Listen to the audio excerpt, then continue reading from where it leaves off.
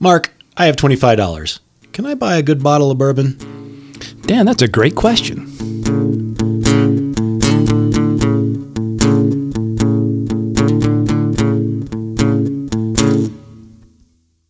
I'm Mark Still. This is The Practical Still. It's a podcast about bourbon and buying good bourbon without spending a ton of money or waiting in line 4 days and camping out with people you don't know. Mark, I'm Dan Cavallari. Thanks for coming to my basement. We're here among many bottles of bourbon right now. And I asked you the question because you and I buy a lot of bourbon between the two of us. Probably maybe too much. Maybe. No, that's not true. It's never too much. Never too much. So, a lot of the theme right now is people are buying these expensive bottles of bourbon, but there's a lot of bourbon out there on the shelves. And so when I walk into a liquor store, I see a $25 bottle of bourbon or a $20 bottle of bourbon. Does that make it bad? No, it doesn't make it bad at all. In fact, it could be a great bottle of bourbon.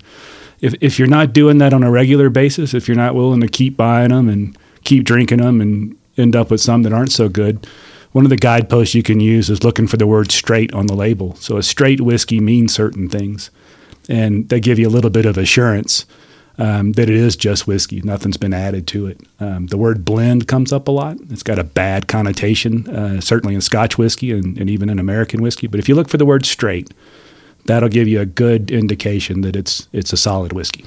All right, so let's back up there. So we got two terms that I got to look for when I go in to buy a bottle of any bottle of bourbon, not just necessarily a cheap one. Straight and blended.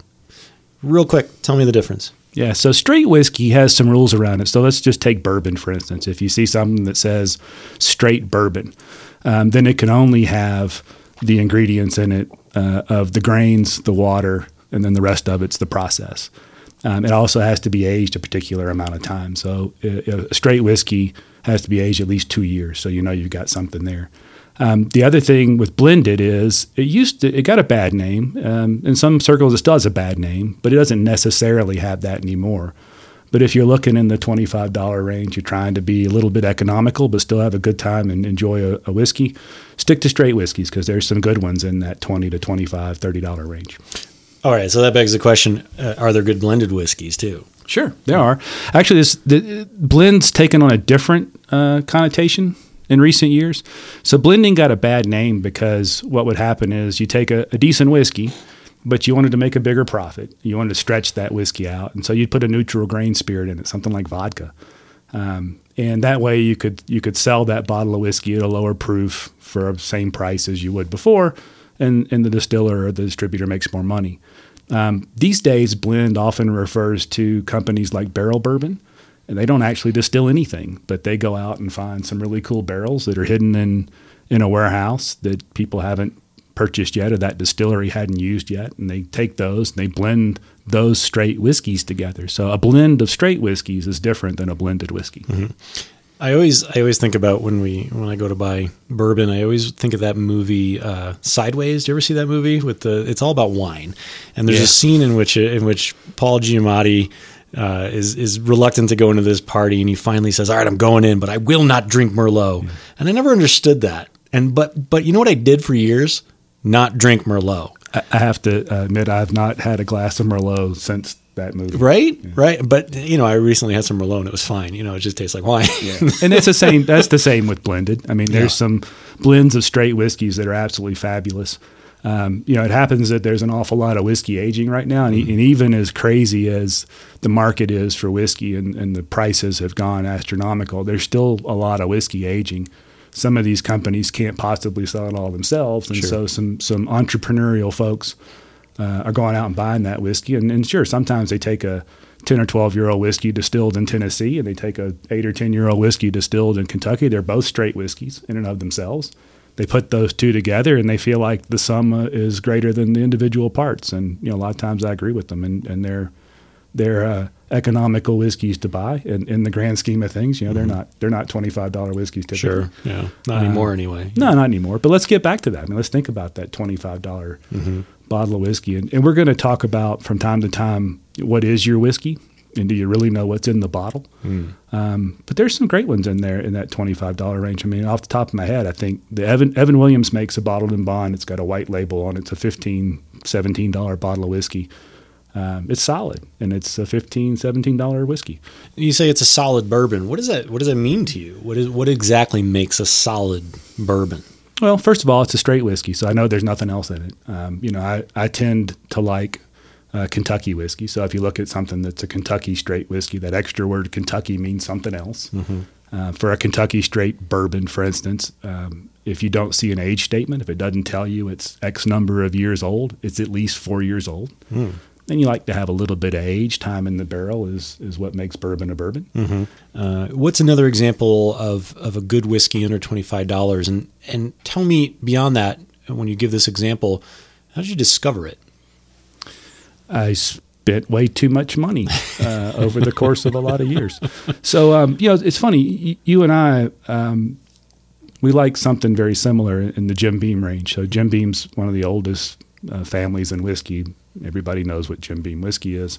It's interesting that there's at least 6 Jim Beam bourbons that are all under $25. Some of them are in the teens. Yeah. And every one of them's incredibly solid. And it's partly because Jim Beam's a gigantic distillery. They've got economies of scale. They can afford to hang on to whiskey a little bit longer and not have to rush to market to try and make a dollar. Sure. So, if you want to look at anything Jim Beam, there's the one we like a lot together, the Distiller's Cut, supposedly a limited release. I still find them once in a while, but that's a $20 to $22 bottle of whiskey. Cool thing about that is that it's as close, and that price range is as close to what's in a barrel as you'll get. They do drop the proof to 100 proof, but it's unfiltered, and that gives you kind of a cool feel to it that you don't from a heavily filtered whiskey. But they also have a bottled and bond whiskey that's $16. They have a Prohibition style whiskey that again is unfiltered, or not, at least not chill filtered. It's $16. Yeah. And if a smaller distillery tried to pull off a 4 or 5 year old whiskey, they just can't sell it for that kind of price. Just they don't have that kind of economy of scale. So that's a great place to start in that range. First of all, if you're still seeing Distiller's Cut from Jim Beam on the shelves? Every once in a while. Really? I have not seen it in probably 6 or 8 months. There's one shelf you could find quite a few bottles of it on. Well, yeah, okay. So if I visit your house, yeah. Well, if you see a bottle, let me know. I could use another one for sure. It's a great, and we use that term, and I hate to say a daily drinker, but it is a great bourbon to have on the shelf because you don't have to feel bad about drinking it because it is so expensive, but also it's just phenomenal. Yeah, I like it a lot. We one of the bourbons that geeks get hung up on is the George T. Stagg. Yeah, the 17-year-old. Mm-hmm. Only comes out once a year. Nobody gets one. It sells for many times its suggested retail price. And they have a bottle of Stagg Junior that you can find a little more often. Comes out a couple times a year. Costs a lot less. I look at Distiller's Cut kind of like a baby Booker's. Mm-hmm. We both like Booker's a lot. Booker's is the Jim Beam product. Booker No is the great-grandson or great-great-grandson of Jim Beam, responsible for that term small batch and all that we see these days. But it's essentially the same kind of whiskey. It's 5 or 6 years old. It's not filtered, other than taking the visual filter out of it. But it's not chill filtered, which is another term we'll have to define at some point. And it's $20-something. Yeah. So it's hard to beat. You mentioned a term that actually, when you and I first started drinking whiskey together, many sips ago, we've been sipping whiskey for a while now. Mm-hmm. Bottled and bond was a term that I didn't know about. And you had mentioned it to me, and I said, okay, cool. I'll just make sure I look for that. And I still didn't understand what it meant, but I knew that every time I bought a bottled and bond bottle, I really enjoyed it. And you could tell, even though it was less expensive in a lot of cases than some of the other bottles that I had bought over the years, that it was quality. What is bottled and bond, and why is it that every time I stumbled upon one, it just happened to be a good quality whiskey? Well, it's kind of cool. Bottled and Bond is an act of Congress, actually. The Bottled and Bond Act of 1897 was the first consumer protection act passed by our country ever. So it's kind of common these days to have consumer protection laws, but that was the first one. And it came about because unscrupulous distillers and suppliers of whiskey were taking good whiskey and putting all manner of stuff in it. And they referred to themselves as rectifiers. So they might take tobacco spit or prune juice or other darkly colored liquids and just take that whiskey from what was distilled down to something nasty and sell it. And that was really bothering the upstanding distillers, people like Colonel E.H. Taylor. He led that. So a lot of the people we know now and revere, whose names are on bottles, were a part of that. But that's what that was. It was consumer protection laws, and it set some rules around it, kind of like the straight whiskey designation. Bottled in bond means something, and what it means is that whiskey has it's aged in a government bonded warehouse. So back in the day, they actually had bonding agents that walked those warehouses and protected it. Has to be at least 4 years old, cannot be younger than 4 years when it hits the bottle. It's bottled exactly 100 proof, and it's the product of one distiller in one distilling season. And you have to designate what that season and time was and who distilled it. So it really takes a lot of the unknown out of a bottle of whiskey. And there's certainly some expensive bottled and bond whiskeys. But again, some of these distillers, they just generally keep their whiskey in bonded warehouses. And if they choose to make a bottled and bond whiskey, then, you got those kind of assurances there. So there's some great ones. Back to your $25 question, Rittenhouse bottled and bond rye, $28.9 these days. Right. Super solid bottle. You know exactly what you're getting. Right. I mean, even the more recent one that I discovered, partly because of you and partly because of Casey at Spirits, Wine, and Provisions in Old Town, was Early Times Bottled and Bond. Which, sure. Early Times, my God, I think about that name and I think about rough nights in college, man. Mm. But this was a great bottle. It was a good sipper. It's better than that. Yeah. It's if I think in blind tasting and blind tasting is exactly what it sounds like. You don't know what's in the glass. Right. You're not picking that out as a $21 for a liter of whiskey. Absolutely not. Whiskey, it's solid. Yeah, and I had the same reaction to Wild Turkey. I mean, everybody, like you said this once before. Everybody's first introduction to Wild Turkey is usually not a great one. No, one of those terrible college nights nobody wants to remember. Right. Mine was in an Adirondack shelter on the Appalachian Trail, and I was 16. It was not a great introduction to whiskey, but Wild Turkey makes some great bottles. Yeah, it's funny. In a time when we complain about not having age statements on bottles, used to be a $10 or $12 bottle of whiskey. You knew it was 6 or 7 years old.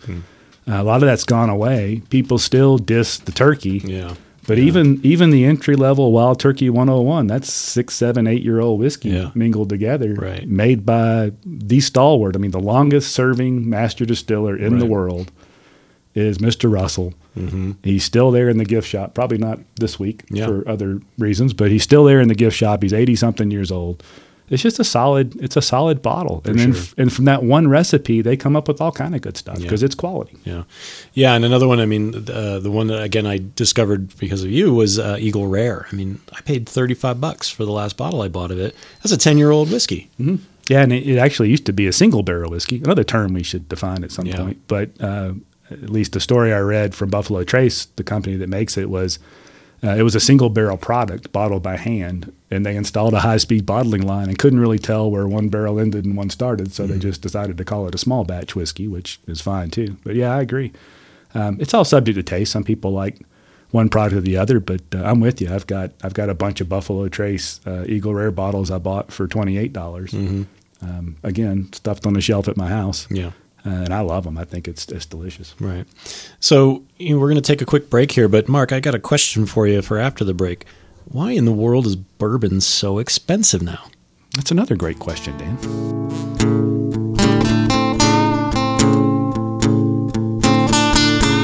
All right, so we're in my basement, and we're sipping on. What are you sipping on right now? First of all, I see an empty glass, which, quite frankly, I'm appalled.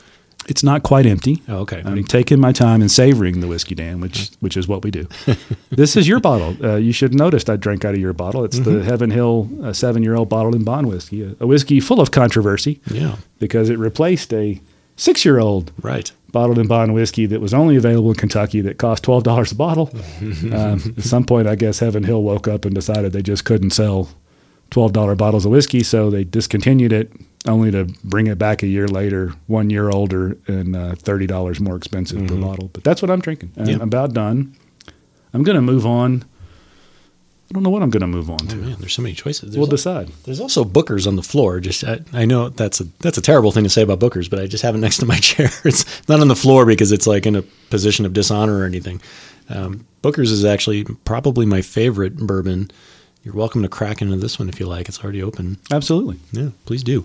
And this brings up a good point. So Booker's was a bourbon I fell in love with largely after you and I went and did a flight actually at a local establishment here in Colorado called the Bluegrass in Old Town Arvada, and that was my first Booker's experience.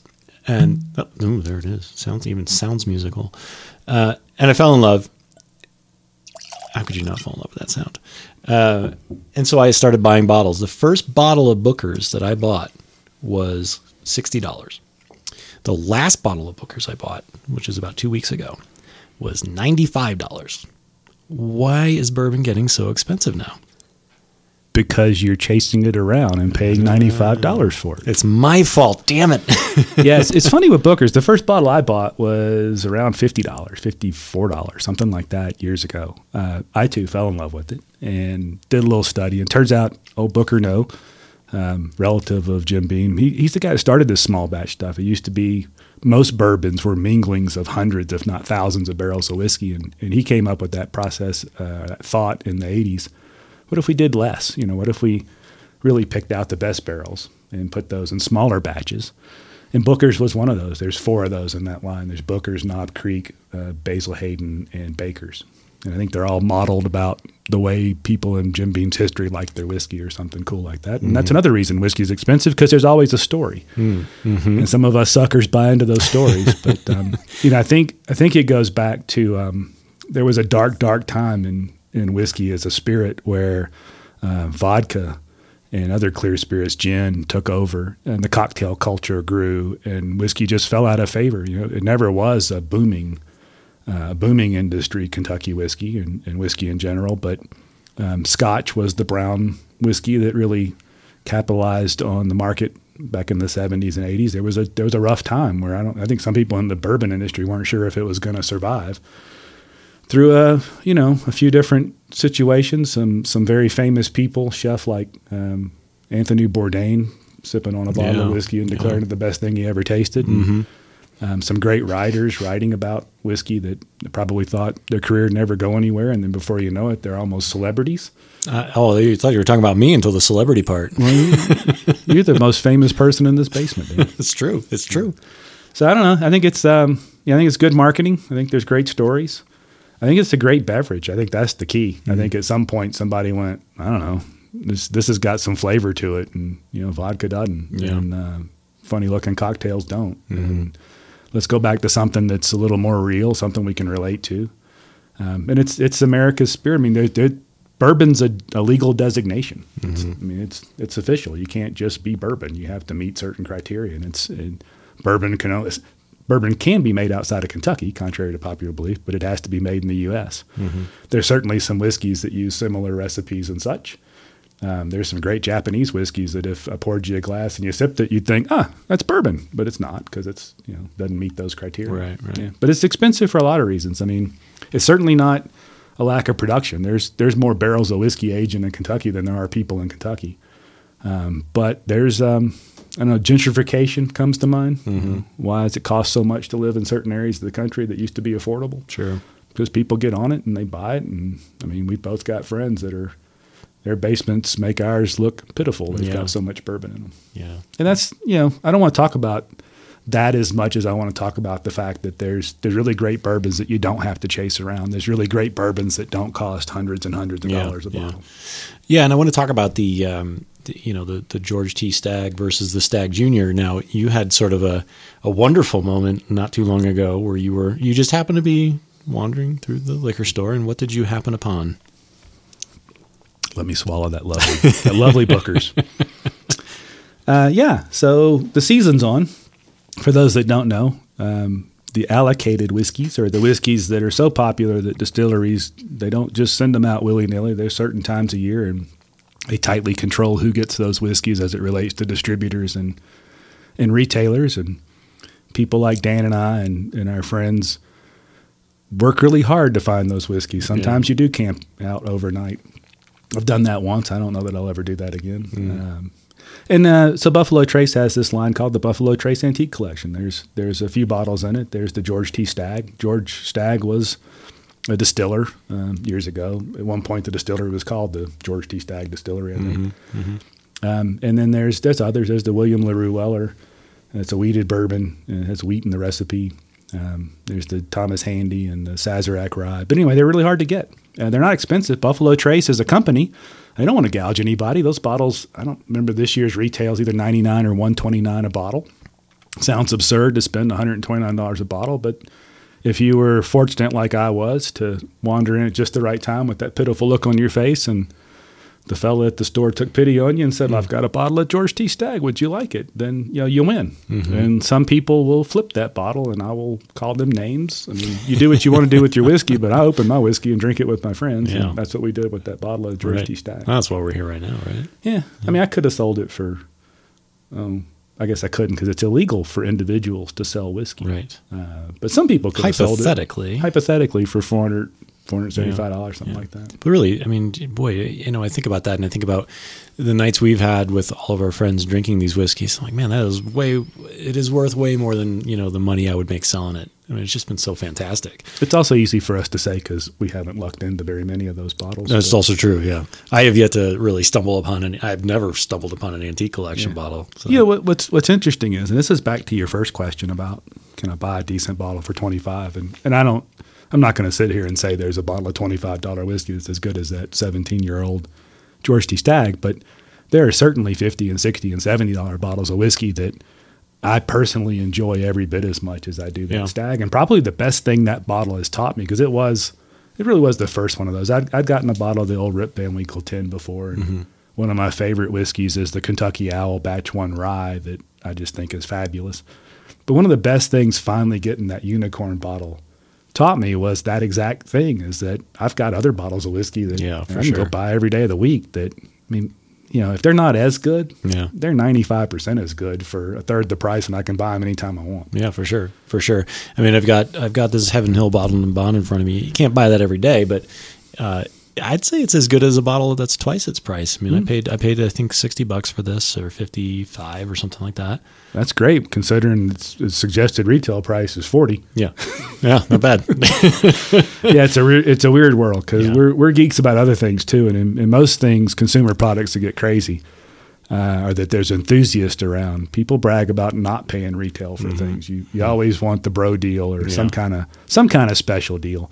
In whiskey, if you can buy some of these nice bottles for the actual suggested retail price, it's a glorious day. Yeah, and I don't blame the retailers. I blame the retailers that gouge for sure. Yeah, but if you're not a big retailer, if you're a local whiskey store or a local spirit store or wine store, and you don't buy multiple cases of these things, those distributors are putting the thumb to you a little bit to get you to buy stuff you don't want. So, if that $40 bottle of whiskey that you paid $60 for, that suits me just fine. It's a great bottle, and I would chase it. I don't feel like I overpaid for this bottle either. Yeah. I mean, and the funny thing is, I'm zipping through this one because I bought 2 bottles of this, but it's for $60. I mean, how many nights am I going to get of sipping out of this? I mean, that's a good deal. Yeah, let's talk about wine. Yeah, because if you buy a $60 bottle, well, I don't know about your house. At my house, a $60 bottle, any bottle of wine, it's going to get opened and it's going to be done that night. Yeah, it's funny. I forget which bottle I finished. I think I finished the Michter's Toasted Sour Mash whiskey. Yeah. And I got to thinking, it seems like that's been there a long time. How long have I had it? So, of course, I don't keep very good records other than pictures. So, thumb back to the pictures. That bottle had been open for 7 months. Yeah. So, a 7-month stint I paid $80 for that bottle. Right. I think that's a solid value. Right. I choose to call it a solid value because I don't want to be irresponsible. Why not? You're in my basement. You can be as irresponsible as you want. I think the other thing to mention with the George T. Stagg bottle you found, and you were generous enough to let me have a sip. That same night, I had brought over the George or the Stagg Junior batch 13, and I paid $60 for that bottle, and it's sort of the little brother, the junior to the George T. Stagg. There's definitely a difference between the two. I mean, you can definitely taste the difference, and there, as you like to say about that bottle, there's just there's just so many different flavors that come through when you're sipping that George T. Stagg. And I think that's really the allure of that big, expensive bottle. But man, having that Stagg Junior right next to it, the gap between that really expensive bottle and the $60 bottle, it exists, and there is something to it. But man, for $60, that bottle of Stagg Junior was just phenomenal. Yeah, I agree. And what's fun about both those whiskeys really is that they aren't one thing. We're dealing with a natural product. We're dealing with a product that goes into a barrel. We're dealing with the product that goes into a barrel, into a warehouse. It's subject to different weather patterns. So really you get a little bit something different every time. But I agree. I mean, if you look at the gap, frankly, I don't know. Let's be honest. I don't know if I tasted both of them blind that I could tell you they're the same whiskey, but they are. Right. They started out of the same still. Yeah. They went into barrels. Same probably stuff. Those Stagg Junior weren't really in the right spot in the warehouse. They weren't really going to ever reach the point that they felt good about them being part of that collection. Right. But still, they started life the same. They don't taste the same, but they're fun. They just made a couple bad choices in the rick house. And, people go awry, bottles go awry, barrels go awry. It happens. They have their strange teen years, and Yeah. But I agree. I think in that bottle, I think the Stagg Junior, the typical age on that is 8 or 9 years old. Yeah. And I think it's fabulous. I think there's, frankly, half the time, depending on the batch, I think there's flavors in those that I don't see in that bottle I've got. And to be fair, the George T. Stagg that I've got was the lowest proof variant of that I think they've ever done. Typically, those are in the 125. One of them's been over 140, I think, but typically they're in the 130 range. This one was at 116 and change. I like that. I like the flavor. I'm not necessarily a proof hound. I don't mind a lower proof whiskey if the flavor's there. Yeah. But I'll buy Stagg Junior. Of course, some of those are reaching $90 depending on where you try and buy them too. But I'll buy those as long as they're affordable every time I see them. I think they're solid value. Yep, I totally agree. And just to speak to the proof, I'm drinking Hancock's Reserve right now. That's 88.9 proof. So, and I think this is a topic for another episode. But high proof does not equal high flavor. No, the chemical premise is that alcohol carries flavor. So hard to argue with the chemistry. But I think people get hung up on, I drink 130 proof whiskey neat. Well, Congratulations. I think Booker knows, our hero Booker, his son Fred talks about how Booker kept a bottle of Perrier on the table in the kitchen. And he splashed a little Perrier in his Booker's. I wouldn't do that, but I don't mind putting a little water in my whiskey to get it down to where it feels good that night. And I said a minute ago, it's subject to all sorts of inputs, and one of those is the way I feel that night. I'll drink a whiskey one night, and it's just as comfortable as it can be at 120 proof. And the next night, I can't possibly keep that in my mouth, so I put a little water in it. Yeah, that happened to me with. So I have yet to have a Heaven Hill product I didn't like, and I've got that Elijah Craig barrel proof. And I generally like those high proof, barrel proof whiskeys. And I liked this one, but man, it knocked me off. It knocked me to my heels. So I had to add water. I had to proof it down. And when I did, more flavors came out, and I think that's part of the fun of whiskey too, is you depending on what you do with it, you can really change the flavor of it very quickly. Well, it's a good lesson. You drink the whiskey the way you like it. Yeah. And if anybody tells you there's only one way to drink the whiskey, then you're drinking with the wrong person. Yeah. Should we mention a couple? I know we started the show talking about $25 and under, but should we talk about maybe name a few good value whiskeys that people can go and buy easily without having to wait in line, without having to hunt for it? What's on the shelf now that you would just walk into a liquor store and buy? Well, I'm gonna pimp one that's maybe a little more money than you were thinking, but and you drank some when we started. It's the Peerless small batch bourbon. I've been really wanting to try Peerless. Those guys are doing things way different than most distillers, and they released the bourbon recently. Typically was a $100 bottle. Their rye is a $100 bottle. I just wasn't ready to spend $100 on something I didn't know anything about. Yeah. But I stumbled into one of our local stores and they had it for $60, the bourbon, and I bought it, and it's absolutely fabulous. I don't know. We talk about flavors in whiskey. We talk about profiles and all that nonsense, and people come up with the strangest things they think they taste in whiskey. Maybe they do. I don't know. But this thing is it's like drinking brown sugar, and oh man, it's good. So It's $60. If I hadn't had my recently instituted bourbon budget, I would have bought a lot of that. So I highly recommend that. I would say I tried the Old Forester rye. It's like $20, and I really didn't like it. It tasted like plastic to me. Didn't dig it. But then I got the Old Forester 1920, which is a little more expensive. I think it's like $50 or $60 now, around there somewheres. I zipped through that bottle. It's so good. It's another high proofer. It's 115 proof, I want to say, but boy, the flavor, I mean, just cinnamon and vanilla on the back, and just smoke and everything. There were so many different layers of tastes that, you can sit there and sip, and you start the glass. The first sip is vanilla, the second sip is cinnamon, the third sip is smoke, and the fourth sip I'm on the floor. No, Did you? So we agree on that. We disagree on the rye. I've happened to, for $20 whatever for the Old Forester rye. I've got quite a few of those bottles at my house.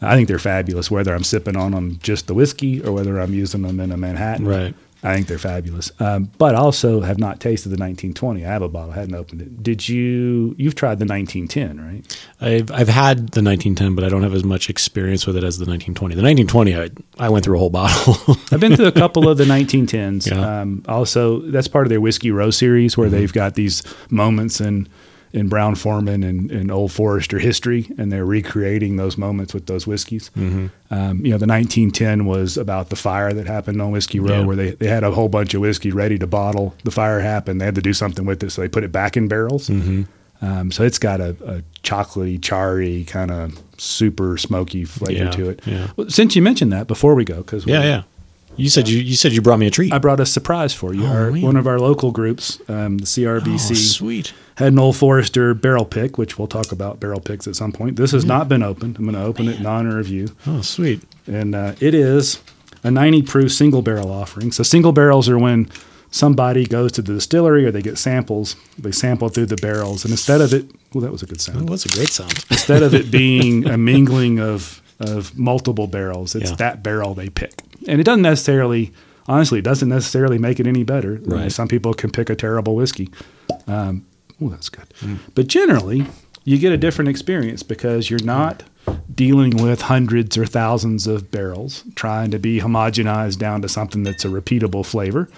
You're dealing with something that is a little bit unique. So since we both tend to like Old Forester whiskeys, I wanted to share that with you. Cheers. Thank you. See what you think. It smells delightful. All right, I'm going to take a sip here. It's 90 proof, just before I down this here. Let's see.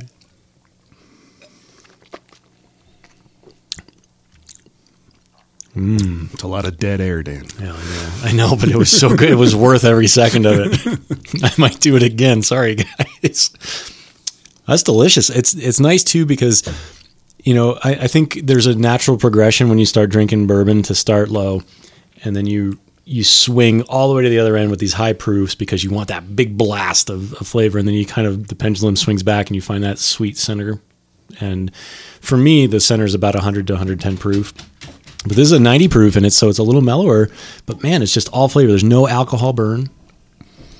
There's another one of these hate to use terms, but banana is always the term these days that people are talking about. That's pretty tasty. I love the nose. We started this talking about affordable whiskeys, and these Old Forester private picks, where either a group or a restaurant or a liquor store goes and picks these barrels, you'll find these anywhere from $35 to $60. Yeah, they're not particularly expensive. This one's part of that local group we're both in, and those guys do a great job picking. And this is solid. And this was a $45 bottle.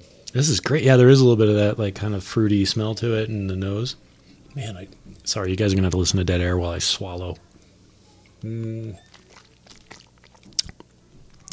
That's good. Solid. Yeah. Solid. Yeah. All right. Well, hey, that was fun. Yeah. What's the way how do we end this? We've never ended a show before. Well, it's because we never did a show before. But I think the big thing is, I'm confident that people want to know more about whiskey, and they don't necessarily want to know it from the grizzled veteran or the jaded person. It's just folks that are out there buying whiskey that are willing to invest a little bit and try it and share what they learn. Mm-hmm. So, if you have questions, send the questions. Yeah. And the way you can send a question is you're on Twitter at Practical Still, and I think we're going to be on Instagram pretty soon. Instagram at The Practical Still, Facebook at The Practical Still, and you can email me or Dan at Mark or Dan, whichever you choose, at thepracticalstill.com. Sweet. Well, thank you guys for listening, and hopefully we'll get some of your questions so we can answer them for you, and you can be a smarter bourbon purchaser. Mark, thanks for coming. Thank you. This was fun. All right. We'll Cheers. see you next time.